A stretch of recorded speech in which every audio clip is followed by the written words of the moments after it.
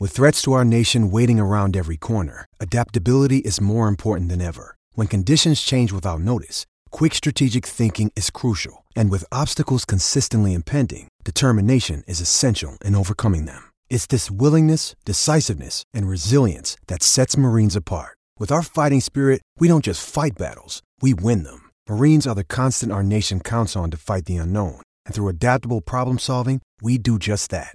Learn more at marines.com. Ladies and gentlemen, it is showtime. Please welcome the team of the Fulhamish podcast.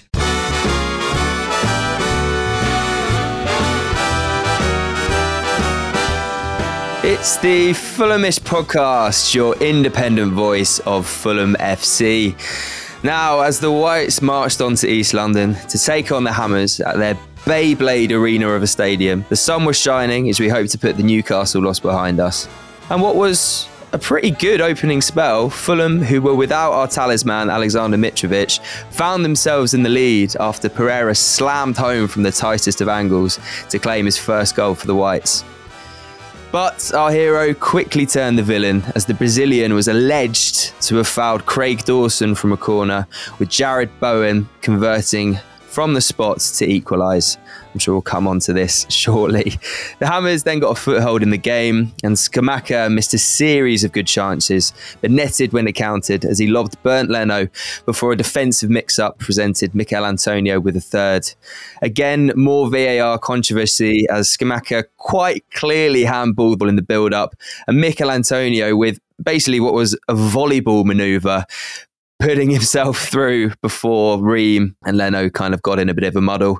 Fulham now haven't won at West Ham in the Premier League in 11 attempts, but in an attempt to put yesterday's misery behind us, I've got an excellent panel here on Fulhamish. I'm joined by Drew Heatley. How you doing, sir? Hello, George. Yeah, just about getting over it. I'm sure this will be a bit of group therapy today.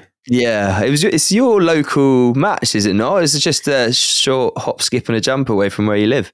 Yeah, that's right. It was a short walk, but the walk back wasn't particularly enjoyable.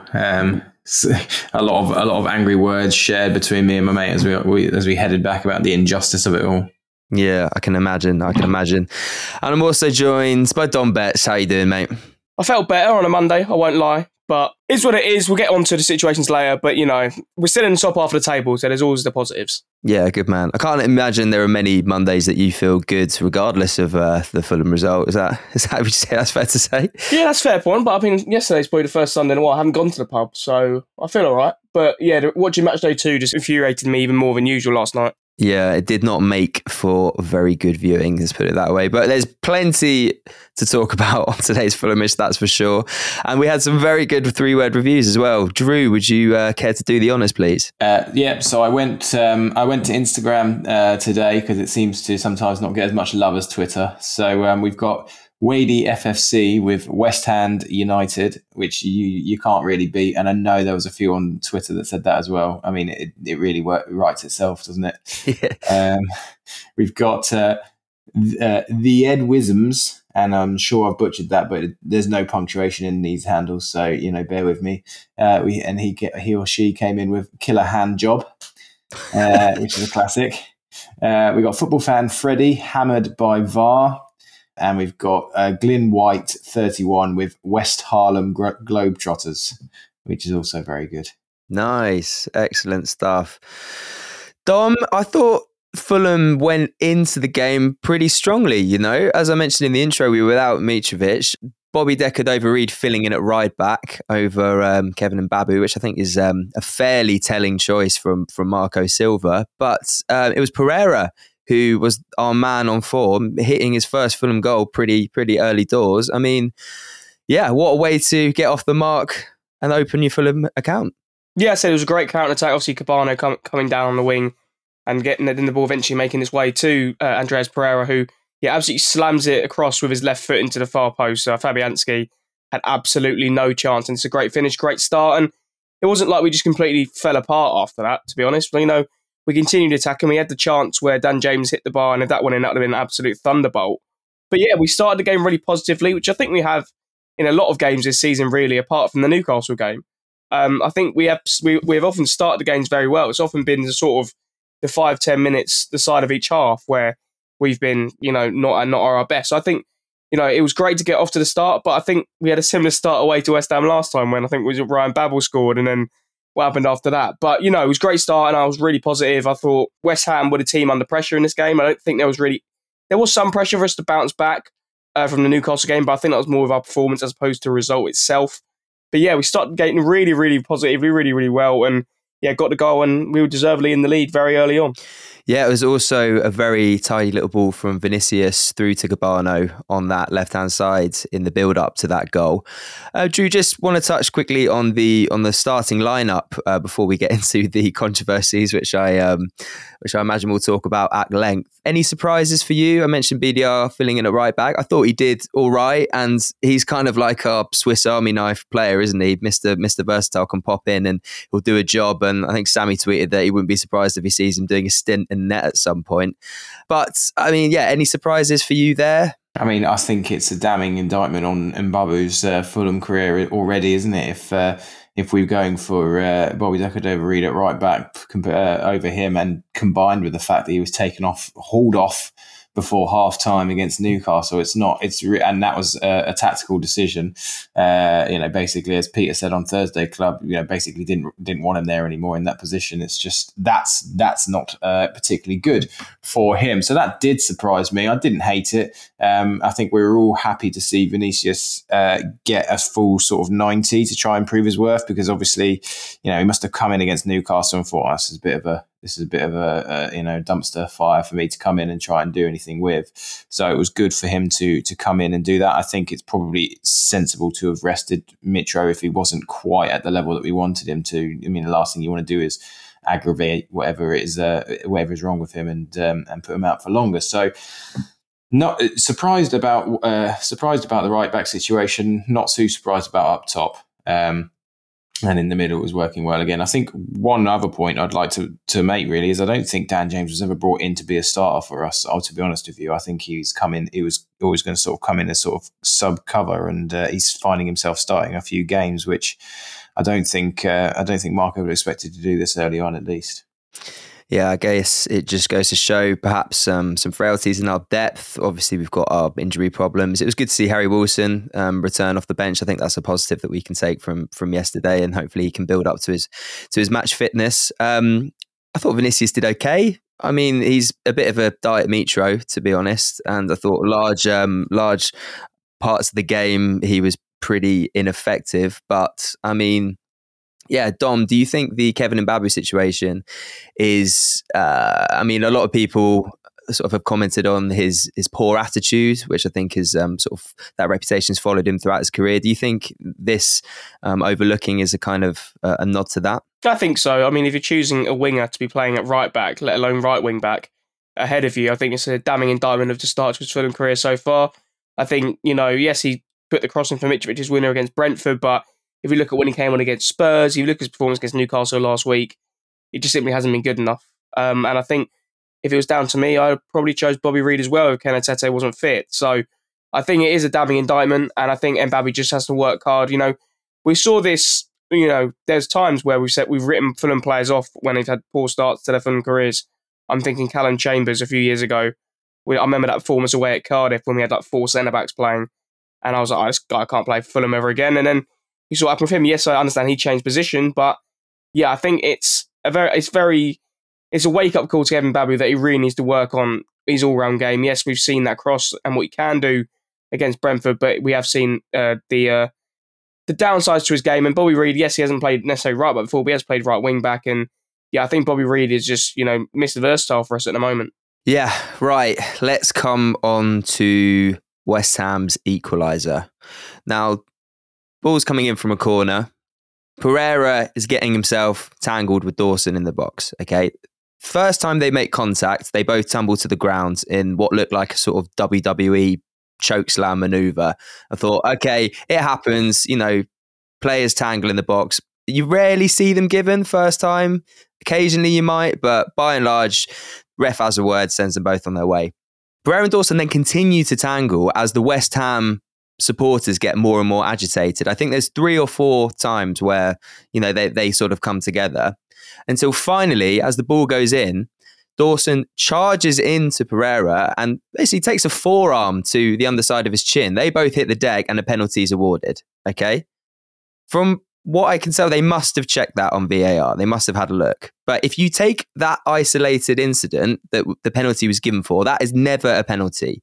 Drew, what's your take on the situation? It was a frustrating thing to watch for a couple of reasons, really. One, like, I know Pereira's got his defensive responsibilities in that moment with Dawson and in the corner, but like, you know, if you've had it twice where the referee's been clearly noticing, like just being in that position is quite frustrating. But obviously, as you say, it wasn't even the contact wasn't even with Pereira. Got clattered by Dawson. But it's one of those things where, you know, two toddlers squabbling and you try and tell them off and you do, you know, 3 strikes and you're out. And I think to be honest, I think the referee was also sort of influenced a bit by the noise. It was really, you were saying the West Ham fans getting agitated. It was really loud, and you could even hear it on Match of the Day later in the evening. It was really loud, and I think that might have had something to do with the little bit of frustration that those two seemingly weren't listening to him, but also the fact that it was a bit of a cacophony of noise. So yeah, really frustrating, especially in the fact that it wasn't actually Pereira's fault in the end. But it's just one of those things when you're in that situation and you're putting yourself in the mind of the referee. You could try and maybe remove yourself a little bit from that, but it wasn't a penalty, and it just started off the list of injustices of the afternoon.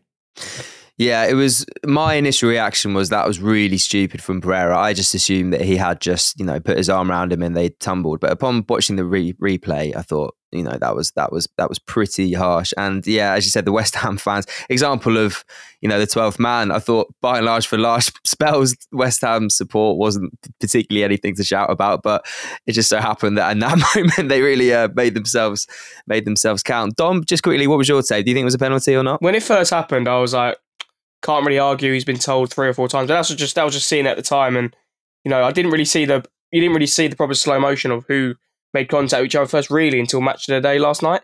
So, but I still stand by what I said. I think it's still just stupidity. I know the corner was coming in, but I just removed Pereira from that situation. I put someone else on Dawson at that corner because the referee has told Pereira 2 or 3 times. Yes, I understand Dawson makes contact first, but I still think it is just plain stupidity from Pereira. And I think if you just move Pereira out of that situation, let's say you put, I don't know, Palhinha or Reed on Dawson, that doesn't happen because there isn't that previous sort of scuffle between them. And I think the referee was kind of looking to give a penalty there. He was waiting for pretty much any contact and it was given a penalty. At the time, I was like, I can understand why he's giving it. Yes, I understand the isolated situation itself probably isn't a penalty as Dawson initiates the contact. But I think when you've been told 2 or 3 times, you're only asking the referee to make a decision at that corner. Yeah, I thought it was a shame because it really, you know, as you said, if Dan James's effort had gone in, we would have been 2-0 up and it's a completely different game. And all it takes is that one moment and the game is completely flipped on his head. I thought after that, we got cut open defensively far too many times. There was miscommunications, players out of position. Scamacca could have had a few. If it weren't for Bernd Leno's kind of heroics, really, he made a series of really, really, really good saves, and Paqueta was linking with Scamacca really well and causing us all sorts of issues. I was sat watching with Sammy and I asked him, okay, if you could have Alphonse Areola or Bernd Leno in goal, who would you choose, Drew? Oh, God. Based on this season, Bernd Leno, they always say the good keepers will give you 10 points in a season. And you know, Lord knows you need them down the bottom. And I think Leno will absolutely give us those extra 10 points this season. I've been nothing short of we knew the quality that he had anyway, especially in shot stopping. And obviously there's been talk about other areas again that he could probably improve on. But, you know, the shot stopping elements today, we would have been 3 or 4-1 down by half time. And that's not to say that we weren't good in the first half, because I thought we played well yesterday overall completely. But he's there in those moments, and you know, yeah, fair enough. Some of the chances that West Ham had that he did save, you could argue they could have done better with, especially when they're under not a lot of pressure. But you know, you've got to have a keeper who's there who can actually do, you know, stop those shots, and he did. So no, for me, I'm delighted we've got him, and I'm delighted that he's on a permanent. You know, these lone keepers that we've had in the last couple of times we've been up. I get the idea of it all, and we've talked about it to death. But it's nice to have a keeper in our ranks now who's going to be hopefully there for the long term, especially if we can stay up. Yeah, Dom, do you agree? Yeah, I think Bernd Leno has played more consistent first team football over the years than Alfonso Areola did. Yes, he was very good for us in the season a couple of years ago, but I think Bernd Leno, with what he's done, and especially as it's a permanent transfer as well. I understand you're just comparing the two different goalkeepers, but I think Bernd Leno has a lot more Premier League experience. I think he's shown his sort of leadership skills at the back as well. So yeah, for me, from what I've seen so far, it is probably down to the bias that he is our own player as opposed to someone who's on loan, and the other goalkeeper seems to be on the other team we just lost to on the weekend. But I think that, yeah, I'd definitely go with Bernd Leno over Alfonso Areola at the moment. Yeah. Let's move on to West Ham's second goal. Another controversial circumstance. So the ball comes over the top from Paqueta. Our backline caught napping, I think. I think they were obviously going for the offsides. I think it's Bobby Decker-Reed playing him onside. Anyway, Scamacca controls it. Leno comes out, dinks it over the top for a goal. You can tell by Scamacca's body language, right? He doesn't celebrate. He's looking incredibly sheepish, that he knows that there's a chance this is going to get disallowed, right? This to me is the most annoying goal of the day, because you can talk about, looking at VAR, and apart from the fact that they say there was no way to conclusively tell, and then you get bloody Dion Dublin, who later on in the day, who is not an official, literally can find out in 5 seconds that it was a handball. But apart from anything else, he doesn't celebrate. It's like you say, he literally stands still because he knows. It's like, it's like the sheepish child knows he's done wrong, and you're like, you've just literally caught him with his hand in the cookie jar. Now I know that's not like I know that's not a conclusive way in the VAR era, but my God, I mean, that should tell you all you need to know. That one winds me up the absolute most. Because first of all, I thought, maybe he's trying to be, do a Cantona with the old just turn around. But then you see when it does get called on after VAR check, he's going mental. So yeah, really frustrating. It's the two things. You look at the spin, the trajectory on the ball, it changes direction, and you can literally see his fingers move, right? Like, if you want any more clear, indication that it's a yellow card, then that's it. Surely, I mean, Dom, I'm sure you agree with us. We're preaching to the choir here. I said my issue. I said it on Twitter last night. Is my issue? I don't want these to be given as handball, but under the letters of the law, it should be, because it hits his knuckles, then it hits his elbow, and then he scores. And as far as I'm aware, the law is, if it leads directly to a goal, anything that hits your hand or your arm has to be disallowed, like we saw Marcus Rashford's goal against Pickford last night. And we'll get onto the Antonio one later, because I know there's a bit of debate about different phases of play, etc. But that's the rule. So therefore, I don't understand why it's not. Well, I don't want these to be given as handball. In an ideal world, this isn't handball. They score their 2-1 up. He's celebrating straight away. If we want to have a fluid game of football, but if these are the rules, stick to them. And they're simply not doing that, which is the most frustrating thing.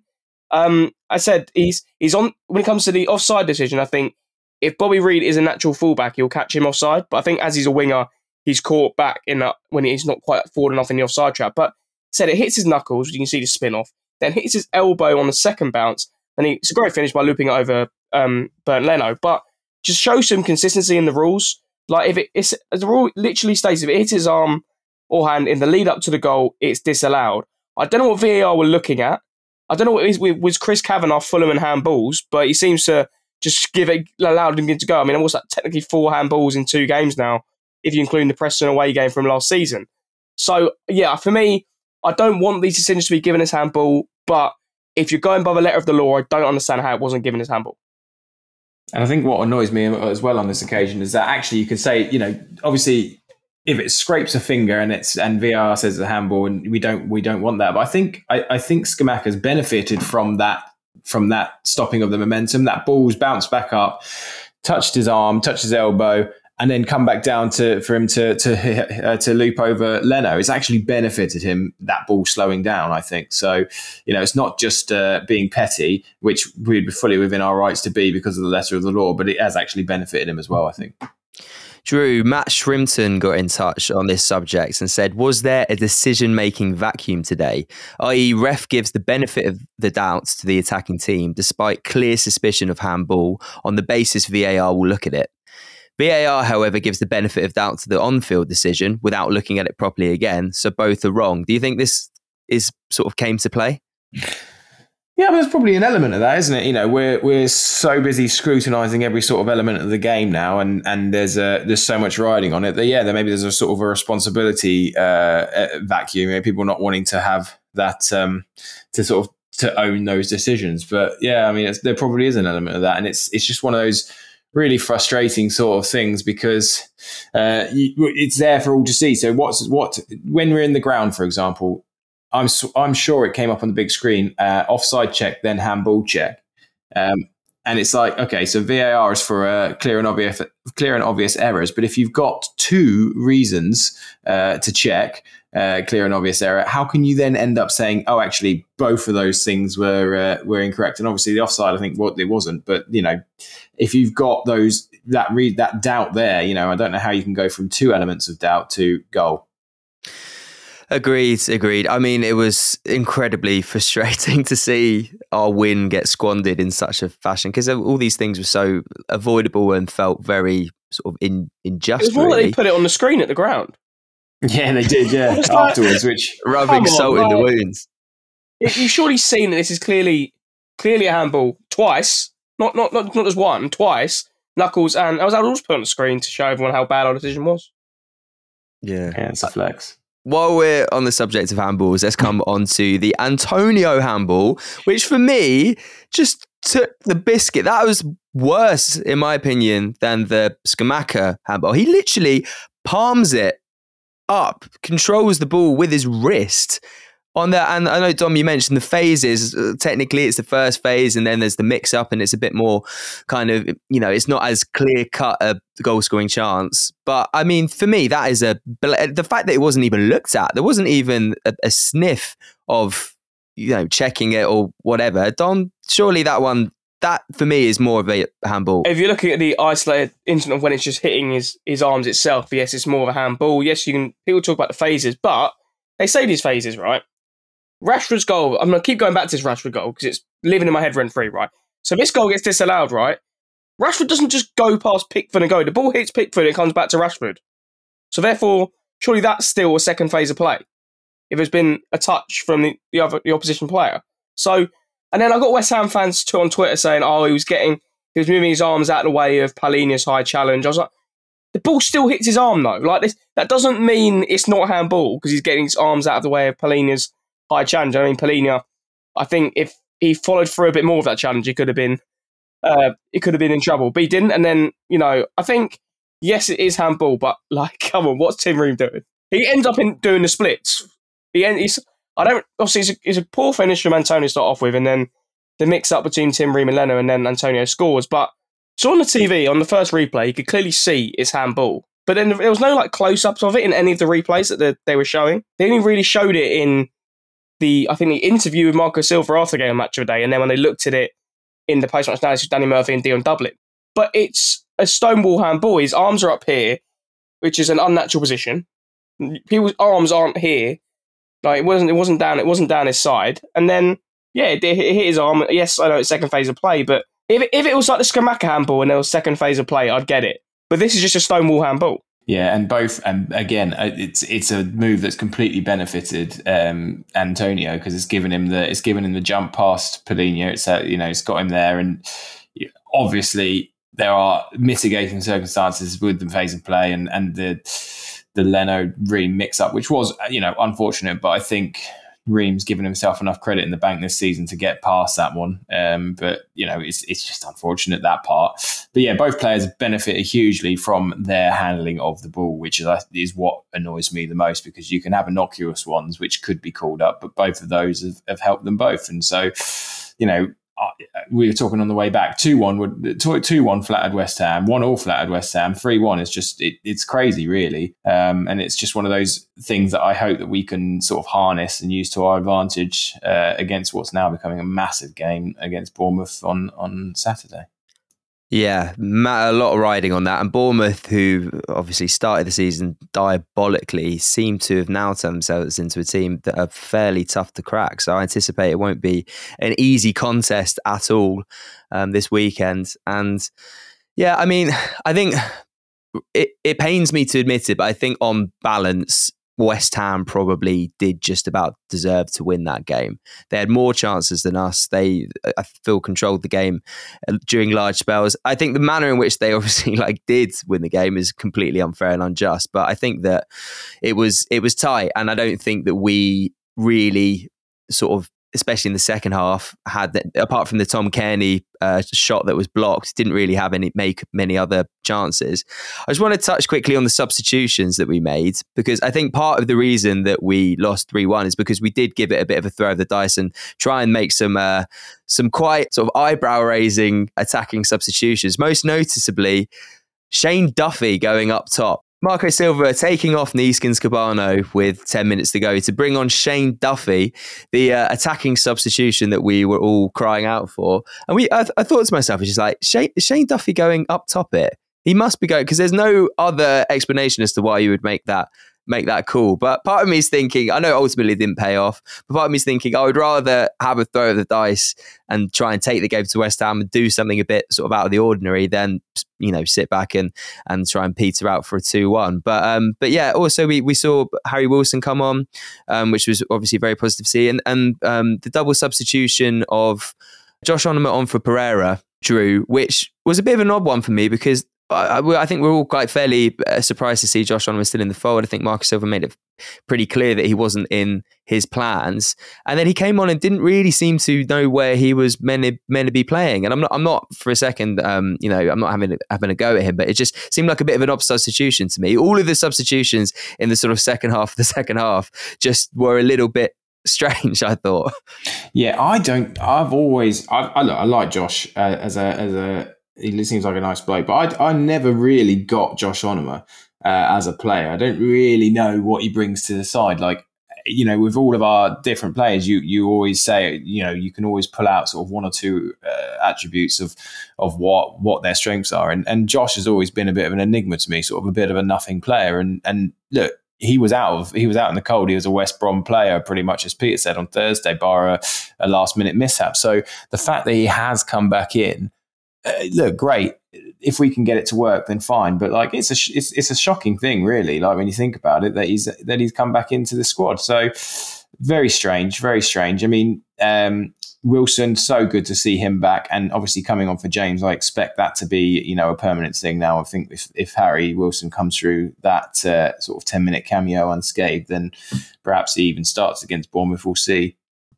And the final substitution of the day with Shane Duffy, that to me is that's a modern day Ian Pearce. He did the exact same thing, and it was good because we needed somebody up top to try and get on the end of some balls.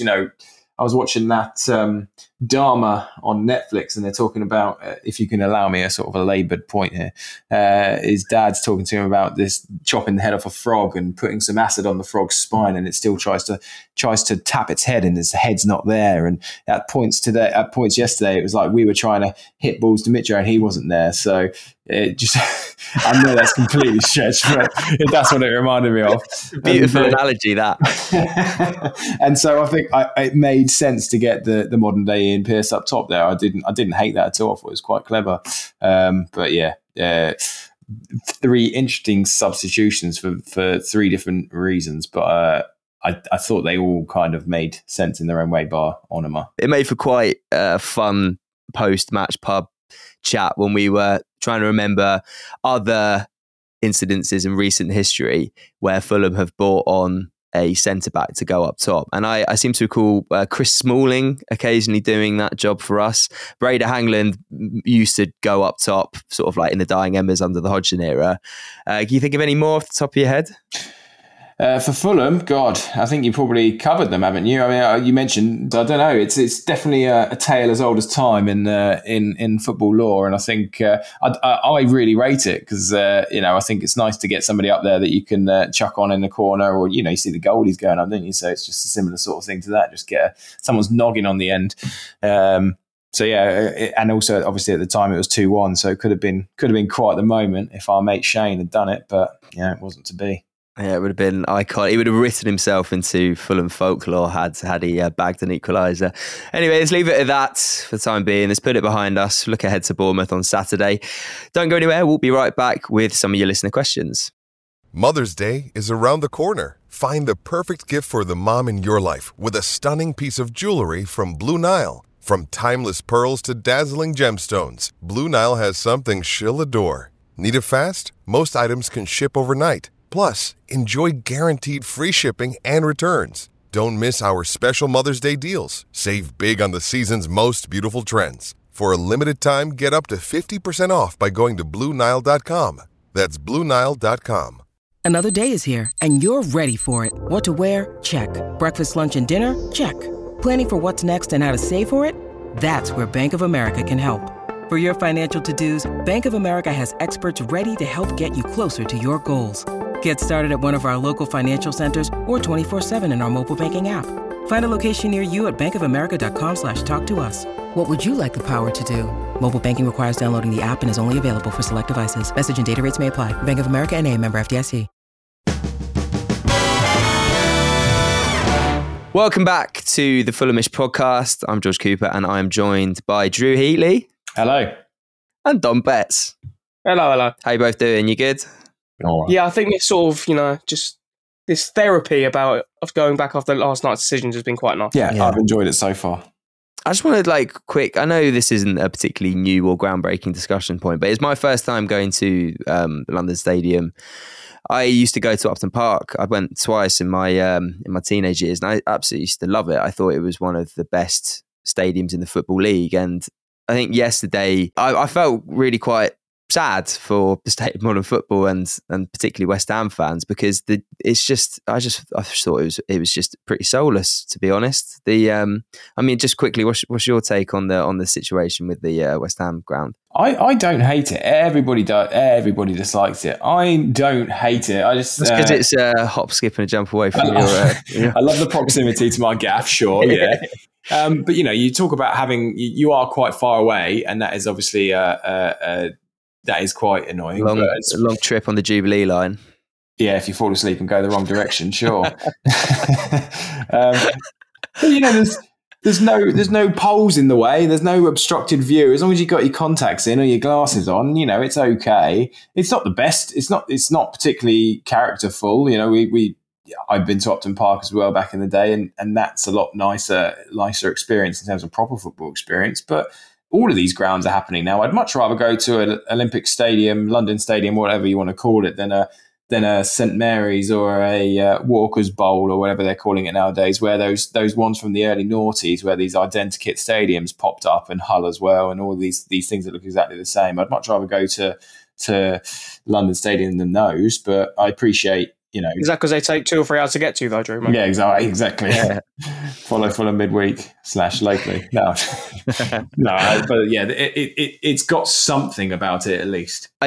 For me, it didn't have the beauty or the attention to detail that one of these big, like the Emirates or the new White Hart Lane has. I felt like it was obviously quite hastily erected in anticipation for the London Olympics, and I think that kind of shows that it's just, there's so much space everywhere. It's like the stadium doesn't need to be that big, and yet you feel so far away. It's just, I don't know, it's just like a big, expansive kind of like bowl. It reminds me of sort of like the the Italian stadiums that the likes of Juventus play in. So I don't know. Maybe it's just because I was grumpy having fallen asleep on the Jubilee line on the way there. So the journey took me well over 2 hours. But anyway, what's your take, Dom, quickly? I just think it's a soulless shithole.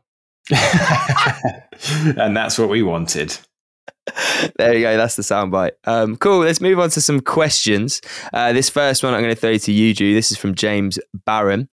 G'day, guys. I'm watching Fulham last night, brackets Australian time, and I'm struck by how good they can be, and in a nanosecond, how vulnerable they become. How does Fulham impose itself more often and for longer in these incredibly difficult week in, week out Premier League games? I think we started to do it quite well at the beginning of the season. We kept up some excellent intensity levels, especially in the first game of the draw against Liverpool, and then Brentford as well. I think we definitely got it in us. I think what would really help is having a full strength side. There's been a bit of debate recently, started by Sammy, about what's deemed an injury crisis, and I'd argue that we are there because a lot of our first teamers have been injured. You even start to forget about players like Mano Solomon, who've been brought in as a first team winger. So we one thing that would definitely help is having a full strength side, absolutely. But we've shown that we can impose our will on a game, and we can keep up with the intensity level of the Premier League. Got no problems about that. And again, it's like going back to what I said on Thursday. We do have the depth. It's just the quality and the quality of that depth, and whether that's good enough. And the jury's out on that. But the fact is, we've got a 25-man squad, and we've got men to take up those spots. So we do have. You can't include any more than 25 men. So what can you do? But I definitely think we can do it, and we've shown that we can do it. I just think we could do with a couple of people coming back. I think I would have to agree with that. I thought, you just look at when we had a near enough fully fit squad, or a more fit squad at the start of the league. We were a really nasty team to play against and did impose ourselves on games. Started aggressively, very difficult to break down defensively. And I think that it's just a case of, waiting for some of those key men to come back. Just on that point on strength of depth, Drew. So Thomas Ryland Jenkins asked, Dom, thinking about January, do we need to strengthen up? If so, who? We've been unlucky recently, and our great start has given us a favourable position in the table. I still think we could benefit from depth in all areas, with the likes of injuries and suspension, etc. So, Dom, come January, do you think we'll be in the market for anyone? And what areas do you think we should beef up if we can? I think the last few weeks have showed, although we signed Kevin Mbabu and Layvin Kazar, I think the fullback area, I think we've shown that when Tete and Robinson aren't fit, the options we have aren't good enough. A makeshift Bobby Reid at right back. I'm not saying he had a bad game yesterday, but I think the fullback area shows if we have injuries to our main two, that there's not much depth. I understand as centre back, you could argue we could still strengthen there, but I think we are going to concede goals just simply for the way we play. I think the centre back, if you look at Tosin and Ream, I don't think they've been terrible so far this season. I think what we did show is once Palhinha is injured, we don't really have a plan B there. The plan B, which was Nathaniel Chalobah, which I think a lot of Fulham fans don't want to see again. Is it next time, do we move Reid back and push Kearney into midfield with Pereira? Again, that depends of who you're playing. If you're playing like a top 16, that's not exactly the system you want to be deploying with Pereira and Kearney both playing. So I think at the moment I'm looking at the fullback areas and holding midfield. I'm not going to judge Vinicius yet because obviously his first start for the club. So yeah, I'd definitely look at the fullback areas and holding midfield especially. Okay. You say not going to judge Vinicius yet. I know it's his first start, but I thought he looked very much off the pace. I thought his touch was pretty poor, and bar the ball that he put through to Cabano for Pereira's opener, I think he was very ineffective, didn't make his presence known for large periods of the game. Drew, just quickly, how did you think he fared on his first Fulham start? He didn't do maybe quite as much as what I'd hoped, but I think I fell into the trap of what most of us do when you get a striker coming in for his first full game. He's sort of you're hoping / expecting come up with a goal or two. So maybe I'm judging quite harshly based on that. But yeah, I do understand what you're saying, George. I think he needs to come up to the pace of the Premier League a little bit. But I think that's par for the course, isn't it? And it's always going to be a difficult season for Vinicius because of the role he's come into play. And fair play to him to coming in and taking it up, because it's not a role that most strikers would like to take, playing second fiddle to Alexander Mitrovic. But I think, he's got some acclimatization to do. But I think, he looked enough for me. I think he's obviously, he's a more developed player than Rodrigo Muniz, for example, who I do rate. But in the Premier League, I think it's good to have Carlos Vinicius there. But it's going to take a couple of games, I think. And he's been thrown in probably earlier than he even expected he would have been. Fair enough. We have actually been quite a spoiled for choice over the years for strikers making an instant impact. I'm thinking Josh Maja obviously got his 2 goals against Everton fairly early doors. I know he eventually sort of fizzled out and wasn't the impact ultimately that we want him to be, but he made a very, very strong start. As did, Rodrigo Muniz, getting his goals in. Again, I agree with you, probably not Premier League quality just yet. Pavel Progreniak, do you remember getting him just instant impact, hitting the ground running? Obviously, Alexander Mitrovic doing the same. So maybe as Fulham fans, we just have that sort of subconscious expectation for strikers to be banging them in from the off. So maybe I'm being a little bit harsh on Vinicius. I'll reserve my judgment for at least a few more matches. But hopefully some game time will make him look a little bit sharper. Don, we got a question from Londinium Cooling just now. We're all distracted by the handball for West Ham's second goal, but shouldn't we be scrutinising Tosin's statuesque response as the ball fell at Scamacca's feet? He stood still with his arm aloft to indicate offside. Why would you do that when we have VAR? Now, I think in this instance, it was obviously BDR playing him onside, which maybe would explain why he was kind of left a bit with his shorts pulled down. But I mean, I do think there are many incidences throughout the game yesterday. Our defence did look rather flat-footed. Yeah, I think for both the second and the third goals, you can question what on earth the defence do. I understand the third goal, we're pushing a lot of players forward. That's why Antonio's allowed to be played through. But for that second goal, you know what the offside rule is. He's not going to flag until the ball's in the back of the net. He doesn't flag because Bobby Reed's playing him onside. I understand the frustration with Tosin because Tosin should be playing to the flag, playing to the whistle. Playing that. Don't just look. Oh, he's offside. I'll leave him now. I think he should be sort of trying to push back and trying to get a challenge in, but he doesn't do that. I think the blame here is obviously you can put it on Tosin, but I also think it is just on not necessarily blaming Bobby Reed, but I think it's, as I mentioned earlier, just because he's not a natural fullback, he wasn't sort of part of the offside trap. And I think if it was Kene Tete there, Kene Tete would have been pushed up and Scamacca would have been caught offside in the goal and it would never have stood. But yeah, I guess you can blame Tosin there, but I think people are sort of trying to find reasons to blame for the defeat of the game. I think simply we've not been good at the back all season, so I don't think it's necessarily anything new. Drew, do you think it's time we start bringing Diop in from time to time to experiment with our backline, or are you on the school of keep it consistent? I fully expect him to come in at some point in the next few games, because as Dom said, look, we're shipping a lot of goals, and in this league, you're not going to win games if you're shipping goals. You concede 3, you're going to have to score 4, etc., etc., etc. And we, especially when Mitrovic is out, we're not going to be doing that. So, a lot's been said about obviously Tim Ream having a good season so far and things like that. And yeah, he has. But we are still shipping too many goals to be putting ourselves in a position to get good results regularly and consistently. So yeah, Issa Diop was never brought in to be on the bench. For me, it's kind of like a Rodak and Leno situation. At some point, I expect Diop to come in and take the place of Ream because that's why he was brought in. And the reason he hasn't come in so far is because Ream's performed really well. Now, as I said literally 2 minutes ago, Ream's got enough credit in the bank to get away with the error with Leno, but I think there's probably not much more in the bank than that. So it's going to be interesting to see what happens because we have been shipping too many goals. So yeah, short answer, yeah, Diop I'm pretty sure will come in before I start carving me pumpkin, but let's see. I quite like that expression. Sounds like we play West Ham some sort of Cockney sort of rhyming slang. Before I start carving me pumpkin, IVC. But yeah, on that point, Michael B asked, too many goals conceded with defence playing quite well as a unit. Dom, just quickly, what's your solution? You're Marco Silva. I think it's getting our fullbacks back fit.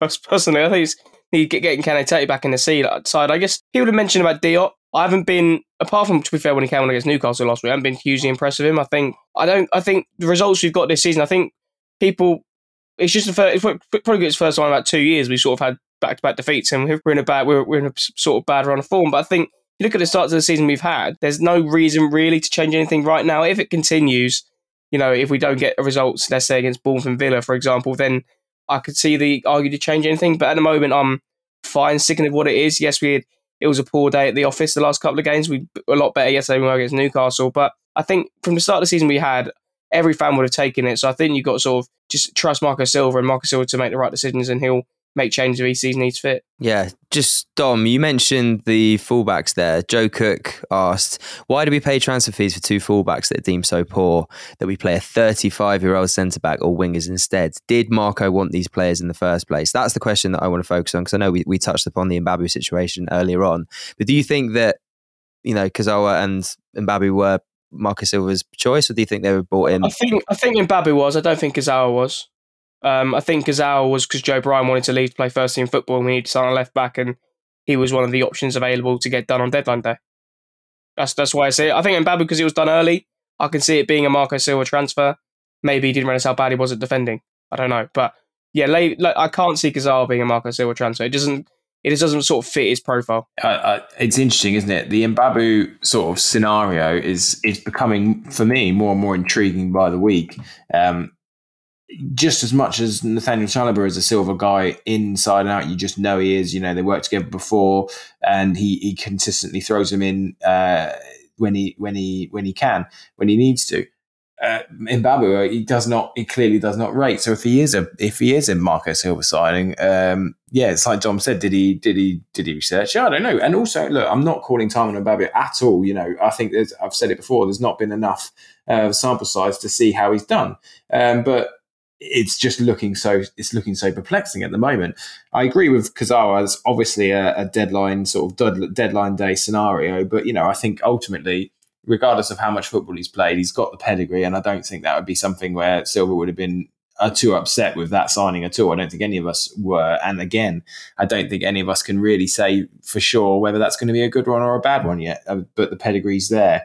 I just think, one thing that's been so abundantly clear this season is just how important Tete and Robinson are to us. And I just, echo what has been said so far. The sooner they can get back, the better. Yeah, it was great to see Robinson back yesterday. And it's so obvious what he offers us. He's just got that Premier League physicality and the pace to make up for, to cover along that left side. It was great to see him back. Chad Paris Dom asked, so many people are saying bin VAR.